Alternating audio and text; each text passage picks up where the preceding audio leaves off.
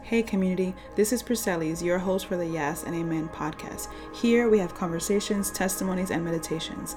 This is a Selah meditation episode. Selah means to stop and listen, preferably to God. So find a comfortable place and let's get started. Hey y'all, it's been a few weeks since we've had a meditation episode, but here we are today. We pray that the Sowing Seeds series blessed you in this month, and if you're still interested in getting into that, getting into the content, you can do that on our website, all the content from our Sow the Seed Summit. But today we are meditating on God's Word. We are meditating around living a shame-free life. And this comes up mainly thinking about the holidays.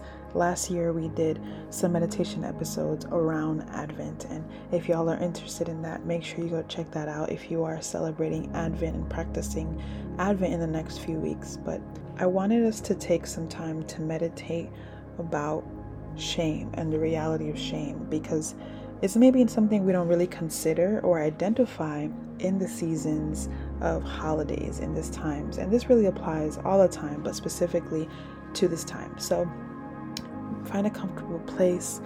If you are able to, if you can, try to be still, a place where you can take deep inhales and deep exhales as we meditate on God's Word and get into what He says about shame, living free of it, and living in His presence and His peace. And so let's start with prayer. I would invite you to take a deep breath in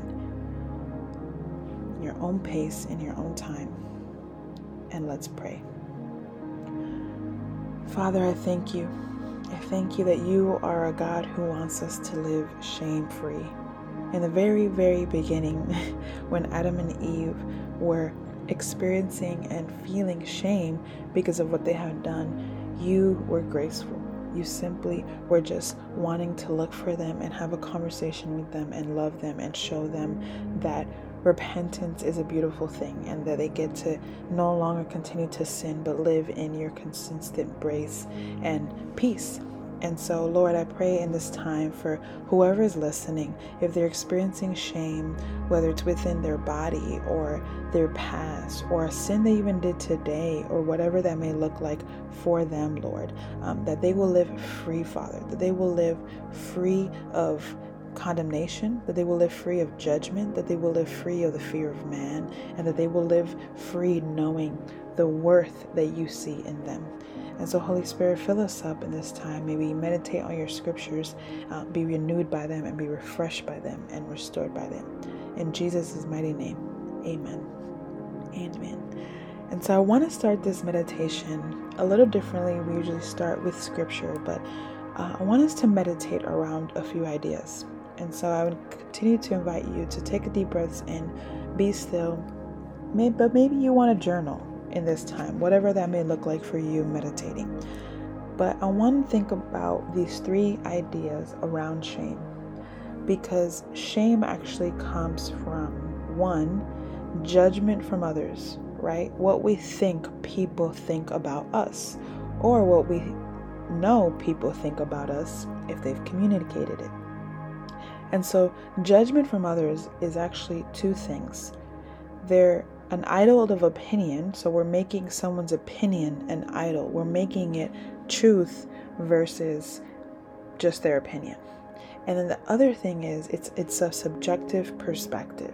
Everyone's judgment is a subjective perspective. It is actually not always right. It is actually not always wisdom, and it's not always biblical.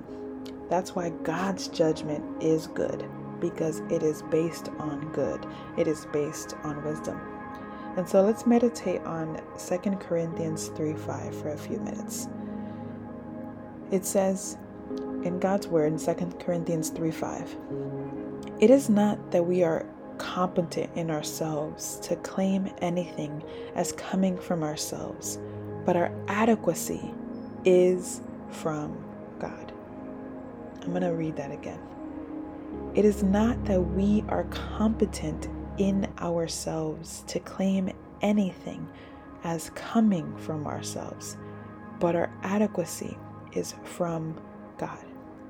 And so this is actually a perspective we get to meditate through in thinking about that even our own opinion can be judgment towards ourselves, what we think we are competent in, even how we may think we are righteous, or we sin this way, but those people over there sin that way, right? All of it brings us to a place where opinions become idols.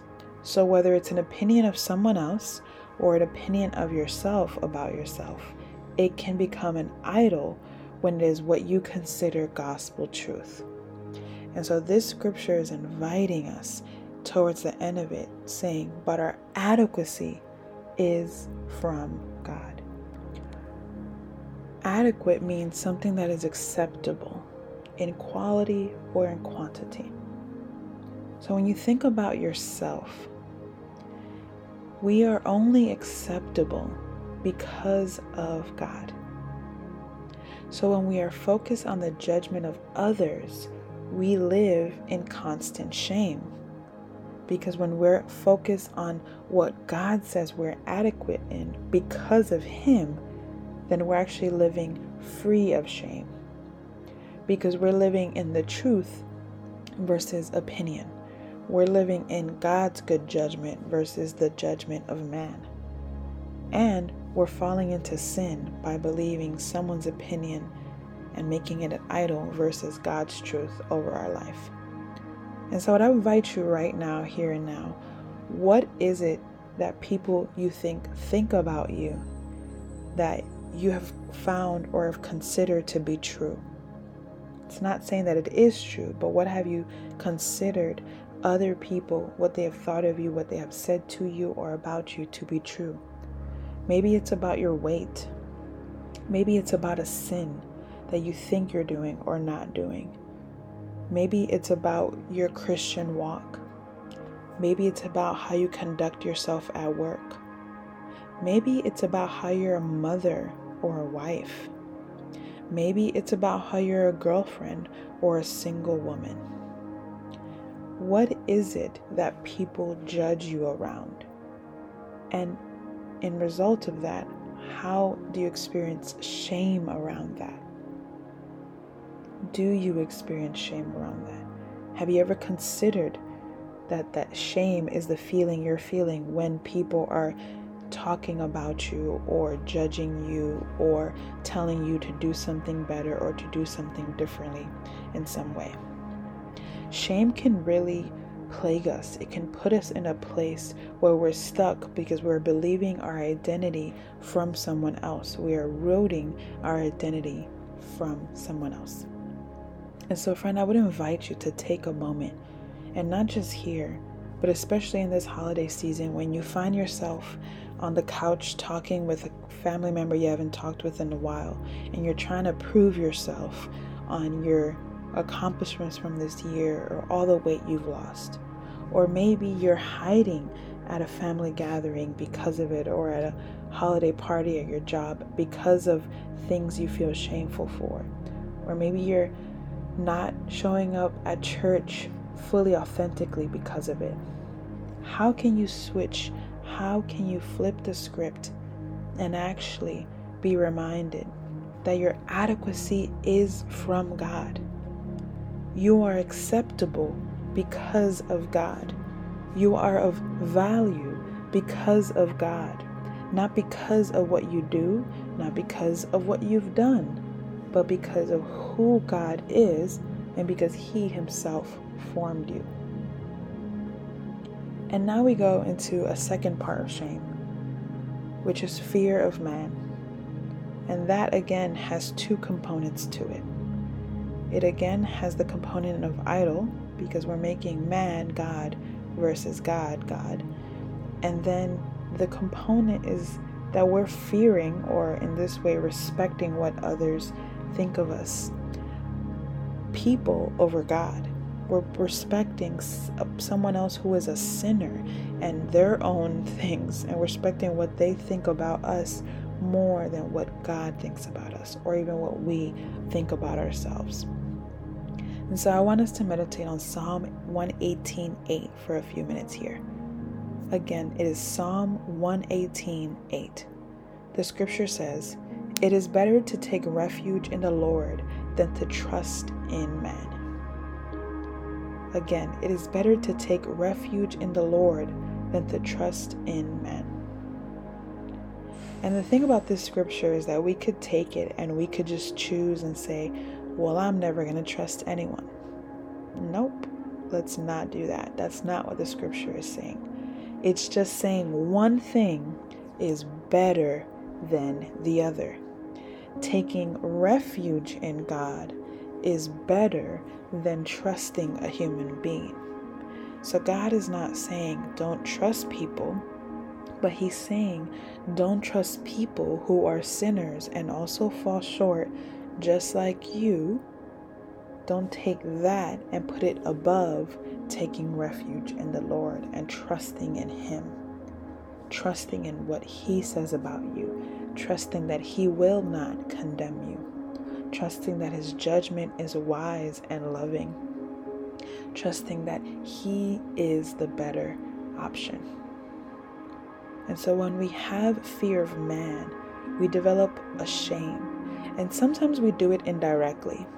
Sometimes it has to do with how we dress, how we walk, how we speak. Do you find yourself talking in different places in different ways? Do you find yourself dressing a way that's not really comfortable to you, but that's what's trendy or that's what everyone in that space is wearing? Maybe you even have fear of man around your finances.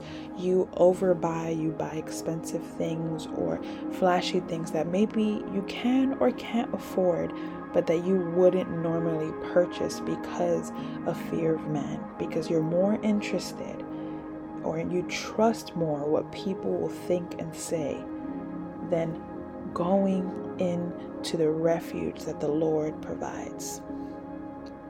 And so how do you do that in your life? And how can you break free of that? How can you walk away from that? What do you need to do to choose to dress how you want to dress? Speak how you want to speak that is naturally to you. Live in a way that maybe others will not understand, but that is natural to you and freeing for you. Now, I say this and we must think of it with wisdom, because some things that are natural to us can also cause us to sin. And so it's important that we live authentically while also remembering that our role is to die to our flesh, because there will be things that are natural within us that are not good for us, that do not glorify God. And so that's where discernment comes in. But that also is something that comes from God. Again, a reason why we can't put trusting in people and relying on people above taking refuge in the Lord. And so what would that look like for you in this holiday season? To submit to fearing God, reverencing God, respecting God above fearing man, respecting fully what people think of you, how you want to be portrayed on social media, on holidays, as a mother, as a business owner, as a Christian. Focusing less on those things and actually living your life authentically and shame-free. And then the last part that we get to meditate on is worth. So much of shame is this idea that we are actually not worthy and that we must hide ourselves. And because of our sin, we technically aren't worthy. That is what the scriptures say. But because of Jesus, because he has redeemed us, because he went to the cross for us, because he calls us blameless, we are worthy. Let's meditate on a scripture that teaches us about this. Psalm 139, 13-15 says, "For you formed my inward parts. You knitted me together in my mother's womb. I praise you, for I am fearfully and wonderfully made. Wonderful are your works. My soul knows it very well. My frame was not hidden from you when I was being made in secret, intricately woven in the depths of the earth." Amen. I'm going to read that one more time. And we're going to go through really what it's showing us and how it's moving us to be grounded in a place that we get to live shame-free because of who God says we are from the very beginning, before we even existed in this world. Psalm 139:13 says, "For you form my inward parts. You knit me together in my mother's womb." God himself created you and formed you with his hands. When we think of knitting is something that people do with their hands. And that is exactly what God did. He took his time, and with his hands, he formed you in your mother's womb. He formed your inward parts, all parts of you, your heart, your bones, your brain, all parts of you. And all of that was intentional. And so when we think about our body and how maybe there's parts of it we're ashamed of, we're basically telling God, Lord, you made a mistake. This is not fully right. Something you missed. And that's just not true. Would you say that about the sky? Would you say that about nature and trees? Would you say that about any other thing that God created? So if you wouldn't say that about those things, then you don't need to say it about yourself.